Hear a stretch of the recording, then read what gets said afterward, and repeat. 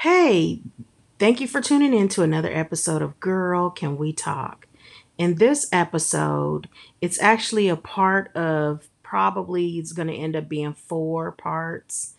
And this episode, I'm really excited for you to hear it. I'm going to be touching on some really touchy things, as well as I had some very special guests. But this is part one of probably part four-part series of Girl, Can We Talk? I hope you enjoy and thank you for your time. Thank you for tuning in to another episode of Girl, Can We Talk?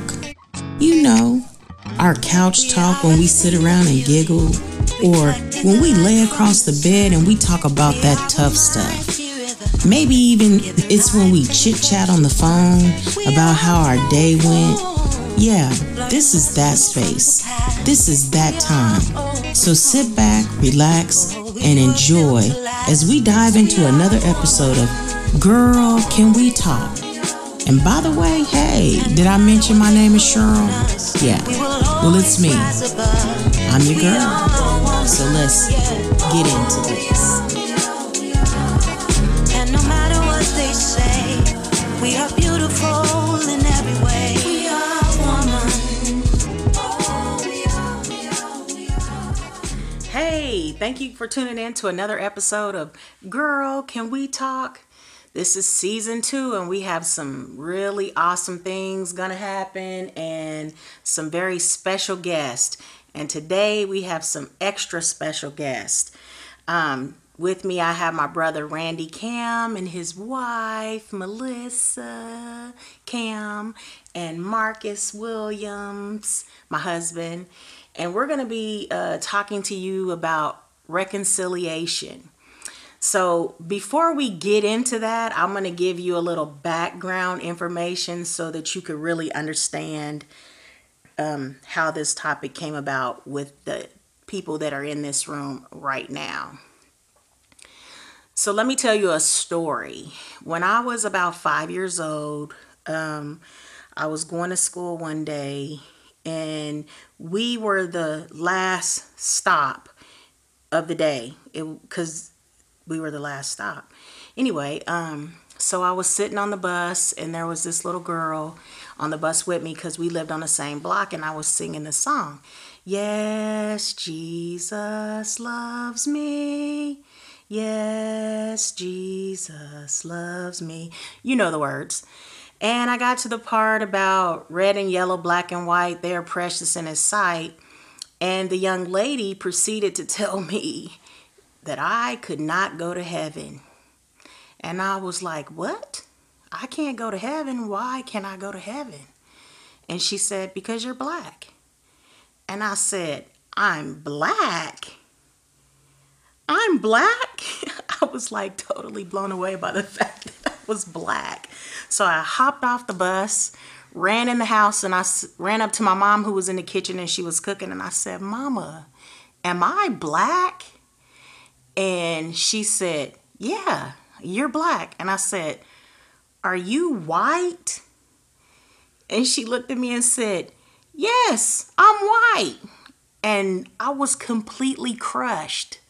Like I was totally and completely crushed because at that very moment in my little 5-year-old mind, I decided I'm going to hell because I'm black. So with all of that, we're going to be dealing with the issue of black and white. And not only that, being mixed, having a sibling or two siblings, because my sister Christy has passed away, that were not black, they were white. So from his perspective, he is going to be talking to us about how he had to deal with that. And I'll be speaking to you about my perspective.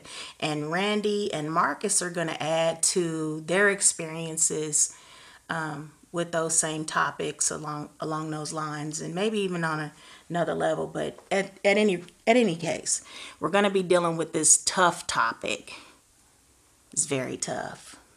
So I'm going to tell you another little story before I add Randy into the conversation. I think I was in the ninth grade when I first met you. And I always knew that I had an older brother and sister, and I always knew that they were white. But it was never like a color thing for me because when you have a mixed family, the children don't know how to decipher color. They just see a mom and a dad, and everybody else just fits in that picture, and it's never a issue of my mama's white or my daddy's black or vice versa. It's just mom and dad, and you don't have, it's almost like you're colorblind because all you see is people. But then life has a way of introducing the difference, and whatever age or wherever you are in life, that's where you kind of get mixed up and shook up with it. Well, I think that's kind of like how it was for me, and I'm pretty sure it was kind of like that for you too. Because when I was in the ninth grade, we were told that we were going to go to Oklahoma City to go to the mall, and we were going to go meet our brother and sister. I was extremely excited because finally I didn't have to be the older child. I didn't have to have all the responsibility. So yeah, we get to the mall, and we meet Christy first, and she's talking to us like there's nothing, like it's just no big deal. She's super excited to have some little sisters, and we're excited too because we finally get to meet our big sister. And then we get to meet our big brother, and needless to say, he was not that thrilled. As a matter of fact, when he looked at us like, ugh. And at that time, I was like, dang, for real? I can't believe this. But I was only in the ninth grade. I didn't really know how to process it. And so I just kind of looked at him, how he was looking at us, and I didn't know what to think because remember, I knew of him my whole life. So I was just happy because now I have this big brother who could beat up the guys who used to beat me up all the time because I don't know what it was, but boys and me fought all the time. But I was so excited because my brother could finally come and beat all these boys up who was beating up on me. But it didn't really kind of like work like that. So that's how we're going to start this thing off. And I'm going to introduce my brother, Randy, and let him give you a little background of how it happened for him. Hello. So, like Cheryl said, grew up with my grandparents. So our mother, my father, my biological father didn't exactly treat her very well. He was very selfish, had multiple affairs on her. Our mother was very loyal to him, but he actually started another family and had two sons with another woman before I was conceived. So, real odd situation. Our mother actually came to live with his parents, which were the grandparents that raised me. And she one day said, "Hey, I've got to go take care of some business in Enid, which is where I was born." They were living in a little town in western Oklahoma, so they let her go, and she never came back. I was 7 months old when that happened. You wouldn't think that it would have an impact on you, but it had a profound impact on me. I remember asking my grandmother when I was told at 15, at a really rough time in my life, about this situation, how I handled it as an infant. And she said I cried all the time, obviously grieving for my mother. And eventually I got better and went on, but you carry those scars with you. So growing up, I had a pretty deep root of rejection, always trying to prove myself, always trying to gain acceptance and love from anybody, which led to some pretty bad circumstances, as I'm sure you could imagine. Anyway, at 15, I had a a real traumatic situation with a girlfriend of mine. We broke up, broke my heart. First big girlfriend, how those things go. And so my grandmother decides to tell me the story. So she explains to me what happened, gives me all of that background. And then she proceeds to tell me, and then your mother went and married a black man. And she said it like that, just as a whisper. And, of course, I'm 15. I understand a little about race, but I grew up in a small western Oklahoma town that I think I had one classmate in my class that was African American. So, great guy. We were good friends, but, you just don't conceptualize a lot of that. So, there was a lot of prejudice in the town, a lot of things that you grow up, especially when you have limited exposure. It's not something that you just really put a lot of thought into. At any rate, I get into early college. Our sister Christy, she was born with cystic fibrosis, which is a lung disorder, and she eventually passed away at 27 with that disease. And so it meant a lot to her to reconnect with our mother. And then we found out we had siblings. And so she just dove into that relationship. And, being a pretty stupid boy and being a boy that didn't have a lot of understanding with those things, I didn't know how to deal with it. I didn't know how to get my head around that relationship and what it was supposed to be. There was still some hurt of abandonment from my mother, so there was probably some angst there that actually bled off on to my sisters inadvertently. So it was a tough thing to process, and we had, that was really the time we met. I think Christy built a relationship with you guys. I really didn't. Yeah. And it wasn't until many years later, our sister Christy passed away in 1995, and my grandfather had passed away a month before her, and so I had to deal with that. I had a little limited exposure. Cheryl wasn't around at that time, but one of my other sisters did come to the hospital when Christy was... Shanda. Yeah, when she was very ill. So, I got to be around her a little bit, but very little exposure there otherwise. So, fast forward, 2006, my grandmother passes away. And after that, I feel like an orphan, like I have no family. Start drinking pretty heavily. I'm blessed with the best wife on the planet, and she's here with us, and she'll get to share give you a little more context on this. But she really helped me through a lot of that. But I did feel like an orphan. I felt like I had been, I'd been abandoned once again. And then we got home one night. I don't know where we had been, and there was a message on my phone, and it was from Cheryl. And she's like, "I don't know if you remember me. I'm your sister Cheryl. I'd just like to talk to you."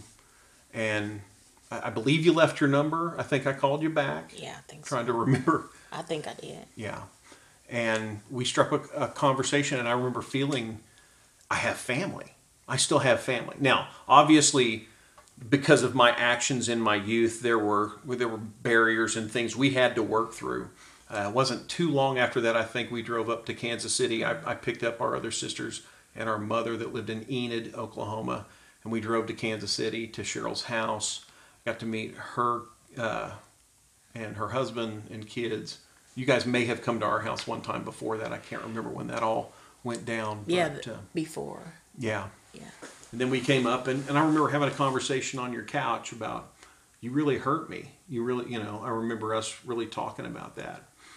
And, I felt lots of remorse from it. I asked for forgiveness. And, I feel like we kind of worked through that at that time and kind of moved forward. And today, 2021, I am so blessed to have my sister and my sisters in my life and my mother. And they bring me lots of joy. And we came up this summer in the midst of COVID. I had a little break. I work in healthcare, and it's been a rough year. But I had a little break, and we came up to see the family. And I remember sitting at the dining room table and just observing the room and all the love and all the relationship was going on. And I was thinking to myself, this is family. And it really impacted me just so much that I have a sister. I have family here. beyond color. We are souls that connect. We are people that love one another. And I'm just so thankful to God that we've got that relationship. Yeah, I would have to agree with that. And even though you're hearing just this little piece of it, it's like so much embedded into this story that, I mean, we won't be able to cover everything, but we're really going to try to like peel the layers back and like deal with it, because we need this. We need this as a family. We also need this as a community, and we need it as a country. And then beyond that, we need this as a world, because humanity is so divided and people are literally just losing their mind over color. And what is color? It's nothing. It's absolutely nothing other than shades of beauty in my book. So I like to give credit where credit is due. First, I'd like to thank Marcus Williams for all of the equipment that he has allowed me to borrow in order to even put this podcast together, and his abilities and skills at editing and bringing it all together to make my final product. Secondly, I would like to give credit to Sharmel Cofield and Alexander West for my theme song. I really appreciate it. Jason Smith, Garvaz for setting everything up, and for you, my listeners, thank you so much for your time. This has been real, and it's been fun. Yep, real fun. Tune in next week for another episode of Girl, Can We Talk? And don't forget to like and share and subscribe. Reach out to your girl and let me know what you think. Until next time, stay true, stay strong, stay woman. This is Cheryl signing out. Love ya.